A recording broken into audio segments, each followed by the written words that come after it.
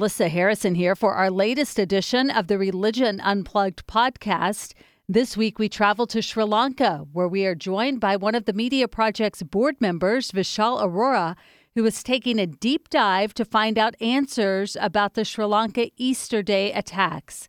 Vishal is talking with Nishan Demel. He is the executive director of Verite Research to get a deeper analysis of who's behind the attacks, what they may want, who or what they were targeting, and what this all means for South Asia's religious groups and stability.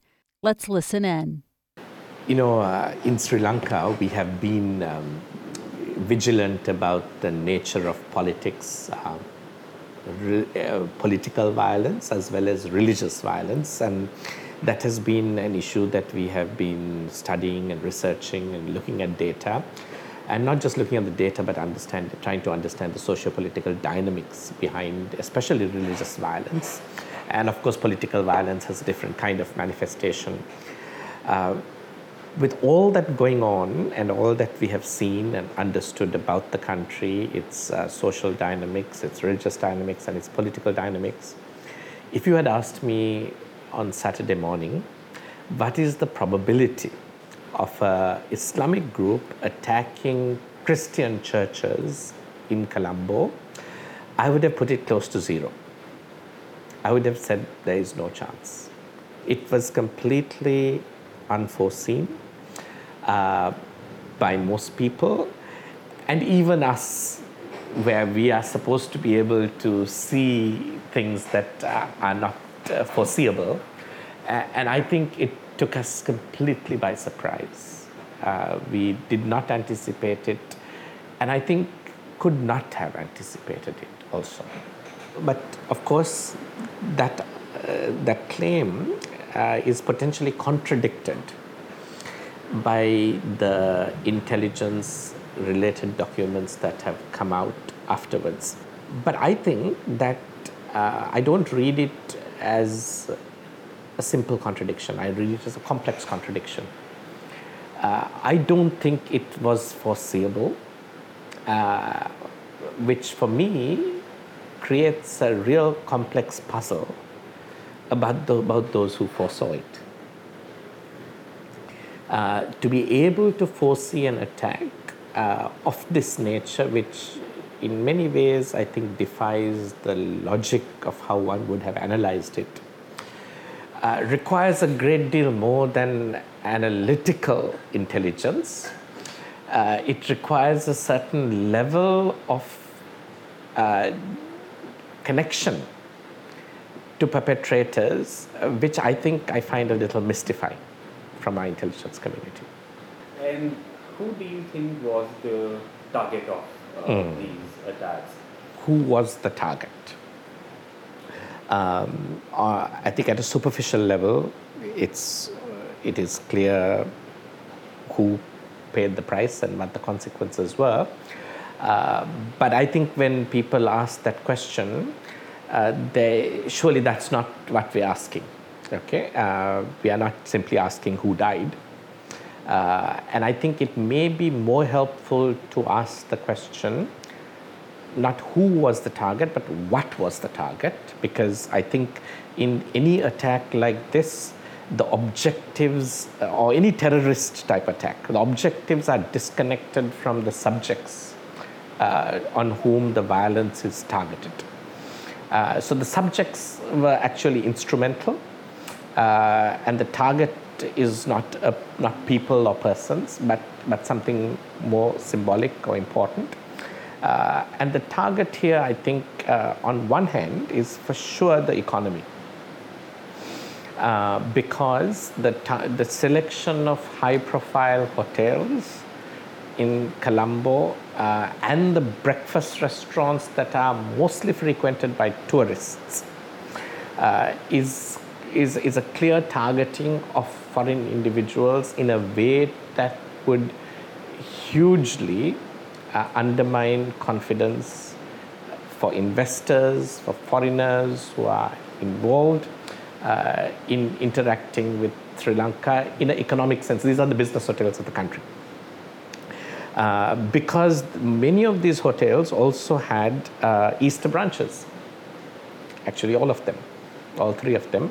I was scheduled to be at the Easter brunch at Cinnamon Grand, which was one of the hotels that was targeted. If they had waited a few more hours, I would have been able to, actually have a more first-hand view of what went on. I was fortunate that that didn't happen. So clearly, if it was a question of maximizing life lost to make a statement, then brunch time was when it could have been done. But what was targeted was the restaurant in which overnight guests usually come with bed and breakfast, would be having breakfast. And that, I think, is an indication that there is a targeting of foreign nationals, which again connects to targeting the economy. I think the second thing that is targeted, and we can come back to this, is the Sri Lankan politics itself is targeted. Because very definitely the attack has changed the political discourse in a serious way.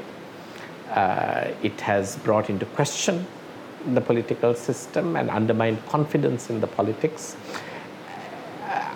And the reason I say this is, it is not a single sporadic attack, right? Or some one bomber setting off a bomb in a marketplace. That kind of thing you can always say doesn't affect the whole political system. This was perhaps the most coordinated, sophisticated attack on civilian targets that we have seen in Asia, I would say. Okay, so it is an extremely interesting in terms of the sophistication, the coordination over a short period of time, over a large geography, a large number of attacks that take place. So the target, I think, has a political dimension, because the moment it happens also, there is a leak that tells you the government knew and did that. The combination of events certainly, I think, targets the economy and targets the politics in a way that I will come back to later as to what is the impact on the politics and the state as a consequence here.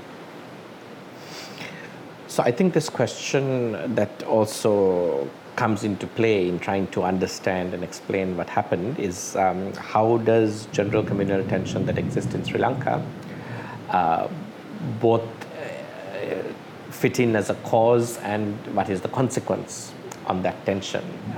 If I try to think through that, I think that we have a long history in Sri Lanka of communal tension and violence. It takes an ethnic form and a religious form, and over the course of post-independence history since 1948, we have seen both chronic and acute versions of both in Sri Lanka, between the acute and the chronic forms of violence that target, especially in terms of religious nature, but I don't need to recap, I think, today the history of ethnic violence that we've had.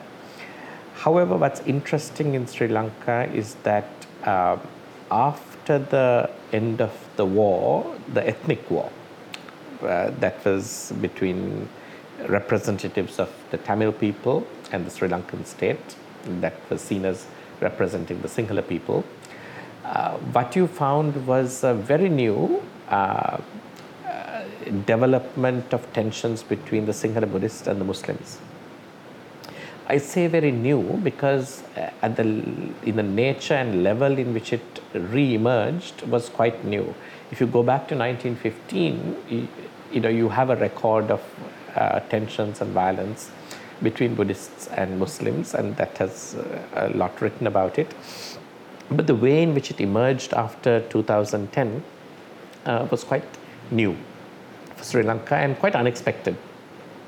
It was really, it had some elements of similarity to what we see in Myanmar, and it was Buddhist leaders and institutions borrowing, in a sense, some of the same attitudes and approaches in positioning hostility towards the Muslims within Sri Lanka.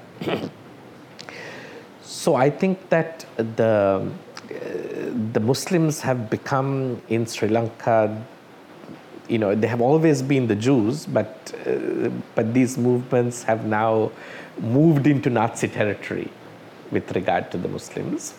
And we have seen some very, very serious violence against the Muslims that was organized at a communal plus level with at least tacit assistance from the state, but simply by inaction to prevent it, because these have gone on for days. The last occurrence that happened in February in 2018 had over 200 establishments vandalized or destroyed, including houses in Kandy. And much of the rhetoric around the incitements to violence in that period have been around positioning the Islam and Muslim people as a threat. So, of course, in the current climate or the aftermath of what has happened, those claims suddenly look like they have been vindicated, which is very unfortunate, because those claims actually were fueling something extremely destructive and negative in Sri Lankan society. But the purveyors of those claims now stand to gain by the actions that have taken place. There's no intelligent Muslim organization or supporters of Muslims who could have wanted that to happen, and we must think of them as really acting unintelligently in this particular situation in terms of Muslim interests, whatever took place. So I think that is, and right now, what you see is that, of course, the attack did not target Buddhist places. So that does present, if you like, a puzzle of sorts. Because if the axis of communal tension in Sri Lanka for the Muslims was Buddhists, and these very groups that we have spoken about and come up in the news as being responsible, have been previously identified as responsible in trying to remove or vandalize Buddhist statues in Mavanala area. So they also seem to have potentially a history or connection to expressing some level of antagonism against the hegemony of the Buddhist establishment. And yet the targets chosen are explicitly not Buddhists, they are Christian. And the thing is that Muslims and Christians in Sri Lanka share a common sense of being a little besieged. While the Muslims, it is new and more acute in the last few years, for the Christians, this is a chronic, occasionally acute, long-standing problem that goes back a good 30 years, since the 1980s. And I called up the National Christian Evangelical Alliance yesterday and asked them, because they keep a track of violence, how many incidents they had recorded of religious violence against Christian institutions since 2015, after the change in government, when things were thought to have become a great deal better. The number they gave me was 400 in 3 years and 3 months. So that is a very significant number of attacks of some nature that, of course, we have to study to classify, how serious each one was. But the recorded number of religious violence cases fitting, well thought out definition turns out to be 400. So I think that in many ways, this kind of action did also bring sympathy to the Christians from the Buddhists. There was a remarkably positive speaking up that took place from Buddhist leaders, from political leaders, from leaders of Muslim leaders, and even Christian leaders. I think that they expressed a great deal of solidarity. People were asked to, empathize with the grief, with the suffering. And what you saw in the aftermath, if anything, I think reduced the tension between the Christians and the Buddhists, because there was a sense of, recognizing the victimhood of the Christians in this scenario. And that was a very positive thing that we saw on television, and I think was intentionally done and led by leaders of all communities and religions. However, what you also see currently is this idea that Sinhalese people could potentially now have revenge attacks on ordinary Muslim people because the attackers, as you know, were identified as Muslims. This to me is quite strange. So I got an email today from a Chilean friend of mine who's living outside the country. And she gave me a detailed story of a Pakistani refugee in Sri Lanka who found his house surrounded, and he was attacked. And the security forces watched and protected his life, but didn't stop him from being beaten up thoroughly. And then he had to leave his house after that. And she said, Nishan, when there are attacks by Muslim people in the UK, in France, we never hear of such stories.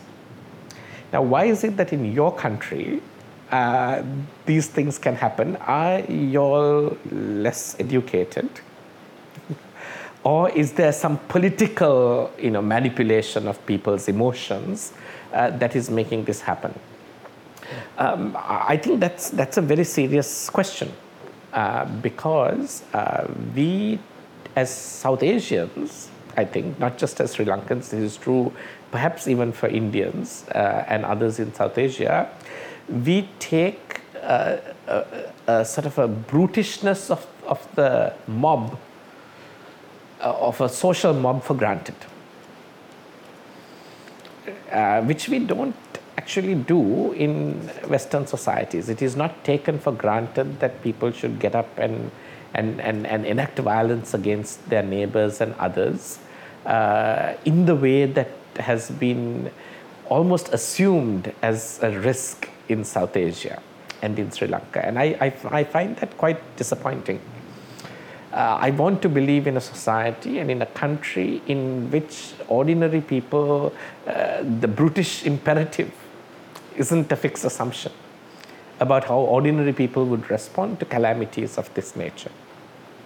So I think the general community tension in terms of whether Muslim people are feeling safe is, I think, has significantly moved in a negative direction. There are people at my own organization, Verite Research, that are today left their houses because they live near mosques and they don't want to be, they're too scared to live there.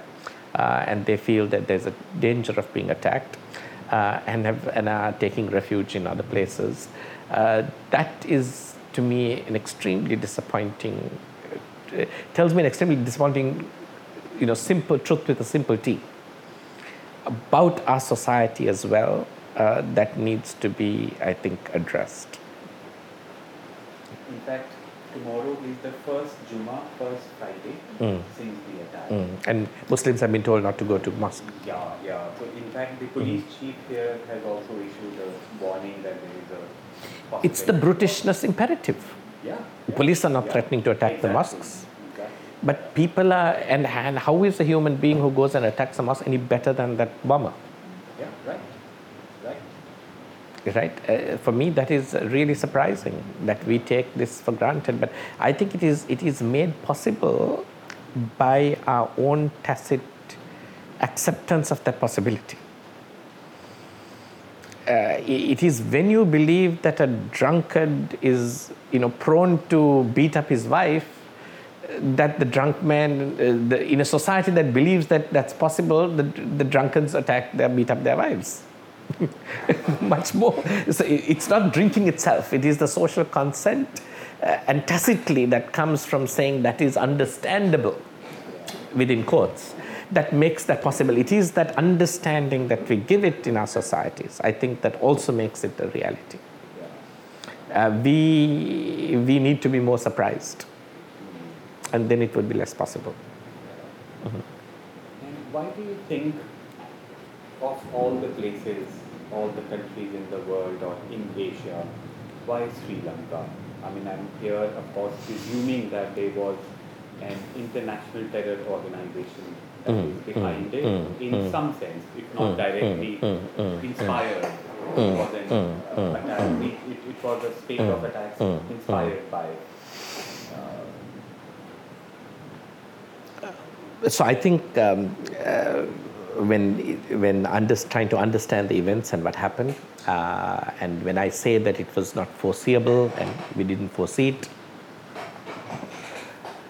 one of the things that really is difficult to understand is why Sri Lanka. So I would put it another way. I would say there are two layers of difficulty in terms of understanding the events.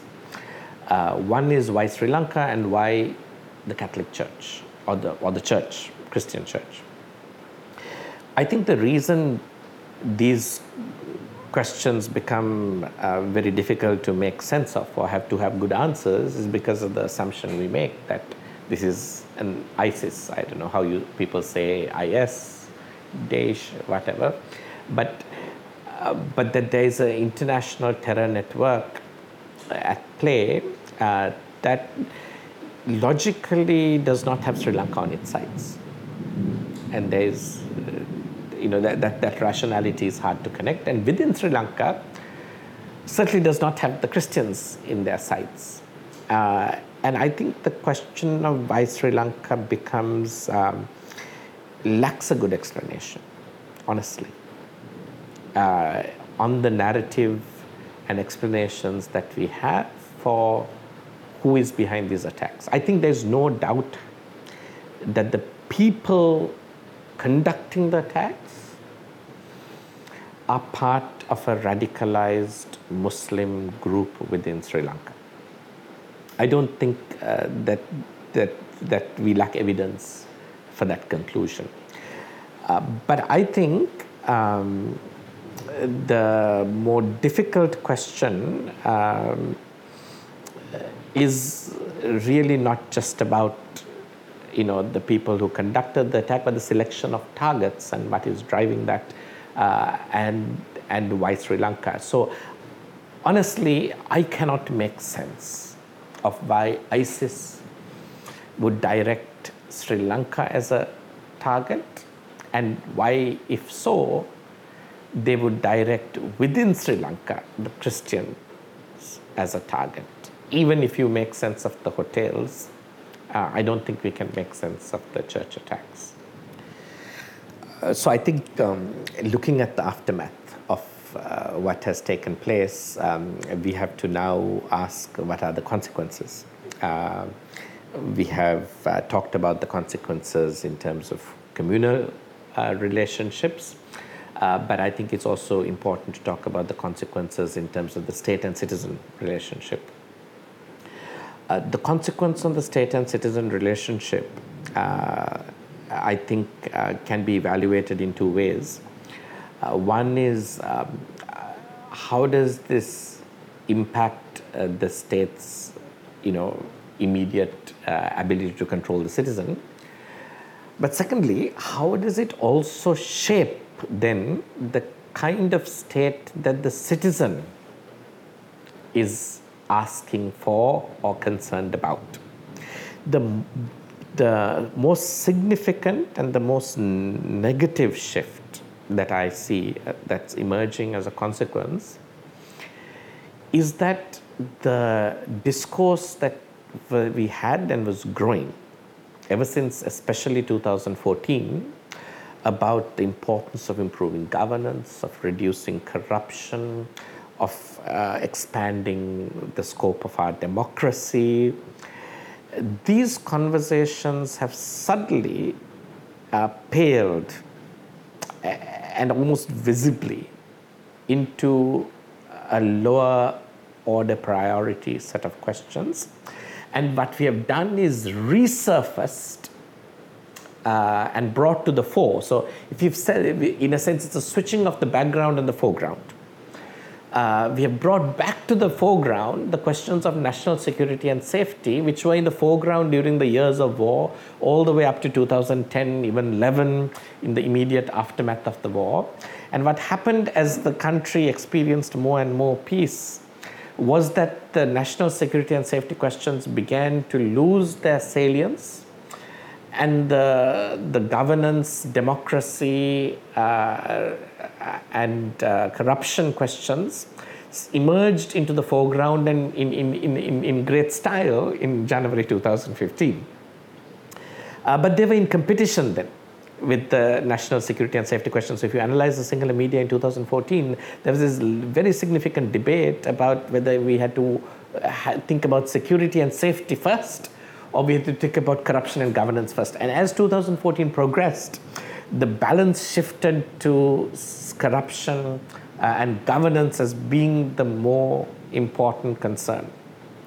And the government then always also manufactured, leaks of information about a new terrorist threat, the re-emergence of the LTTE, bombs found in different places. I'm not saying they were false, but certainly the engineering them into the people's information set and the discourse was part of trying to maintain the politics of security, safety as being still the most important, dominant concern for society. But that battle was lost, and corruption especially emerged as the dominant concern for society. But I think this event in one fell sweep has switched the foreground and background once again.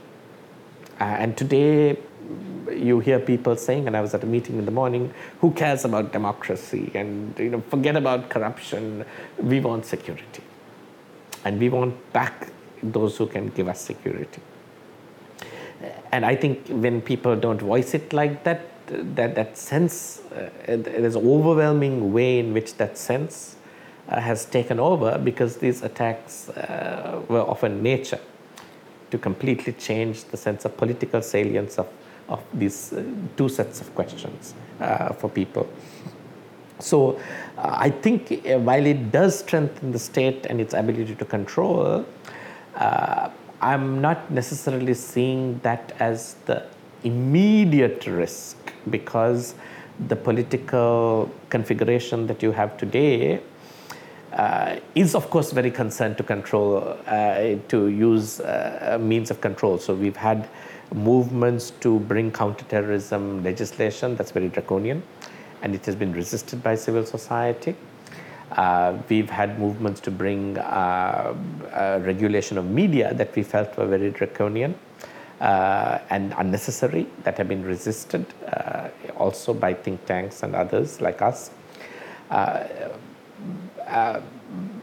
Because we feel that, especially in South Asia and in Sri Lanka, that we must be careful not to give the state a toolkit for suppression. And often the old toolkit was more flagrantly unlawful. It used extrajudicial violence and means that were connected to just political thuggery. But the new, the emerging toolkit, I think in societies like ours, uses the law itself, selectively applied, a law that gives too much discretion as a toolkit for suppressing political dissent, and we have been very concerned for keeping that at bay.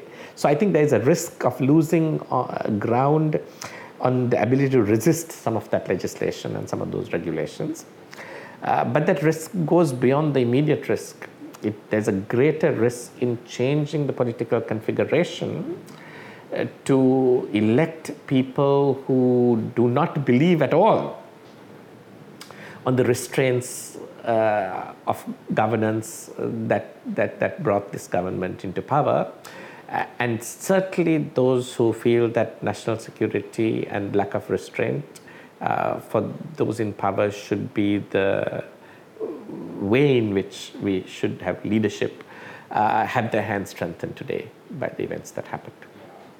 So I think currently, in trying to understand who could be behind it, there have been, we've heard several theories at play. People have talked about, this. I think all these theories have at the root of it Islamic militant groups,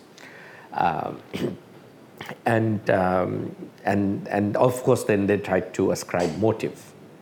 Okay, so I think the fact that there was a Sri Lankan Muslim individuals and that they would have been part of a movement of Muslim people that were being in some way radicalized, if I can use that term and it means something. I think there is clear evidence for that, and I said that before, that we know that the individuals involved were Muslim, that they were connected to an organization that worked on some sense of radicalized thinking and understanding.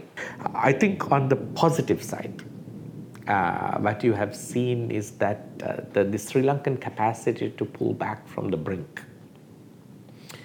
So I think one of the fascinating things about Sri Lanka is that our society is capable, has almost a talent to getting to the edge of the precipice and then stepping back and then going there again and doing so repeatedly. And so in a time of acute crisis, we tend to figure out how to do things right a little better. And I think I'm very heartened by the way in which, leaders of all communities and enormously Buddhist priests. So you don't hear Nanasara in this time. He's not getting coverage. But he's getting coverage is Buddhist monks who are very clear that this was wrong, the church was wrong, and sitting alongside Muslim leaders who are saying, we are not a part of this, we didn't say this should happen, we have warned about it, this doesn't represent us. And people saying, that a group of Muslims who committed violence does not represent an ethnic community, and that would be absurd. So I think it would be too early to think that Buddhist fundamentalism is going to be heightened, because to some extent I think there is a sensibility in society that also sees what I'm saying, that there is a vicious cycle and that we must not keep treading down, we must not keep turning around in that circle. And there is a certain social implicit sanity, I think, that kicks in to recognize that the country has to pull back, and the event was momentous enough. So it would be too early to call how this is going to play out. Right? It could play out negatively for the Buddhist extreme rhetoric, because when it reemerges, it can well be identified as this is precisely the kind of thing we don't want, because now we can see down that road and see where it takes us. And it's almost like we were walking down a path and a train from the future came, and crashed into you, reminding you what's at the end of that path. And then you have to stop and take stock. And I hope that is what has happened, that we can now take stock and say that was the wrong path and we need to find another one. That's my hope. I think we have to work in that direction. Once again, we've been listening to a fascinating interview between Ishan Demel, the executive director of Verite Research, and our own TMP board member Vishal Arora, going deeper on the analysis of the recent Easter attacks in Sri Lanka. For the full audio clip and transcript of this interview, you can find it on our website at religionunplugged.com.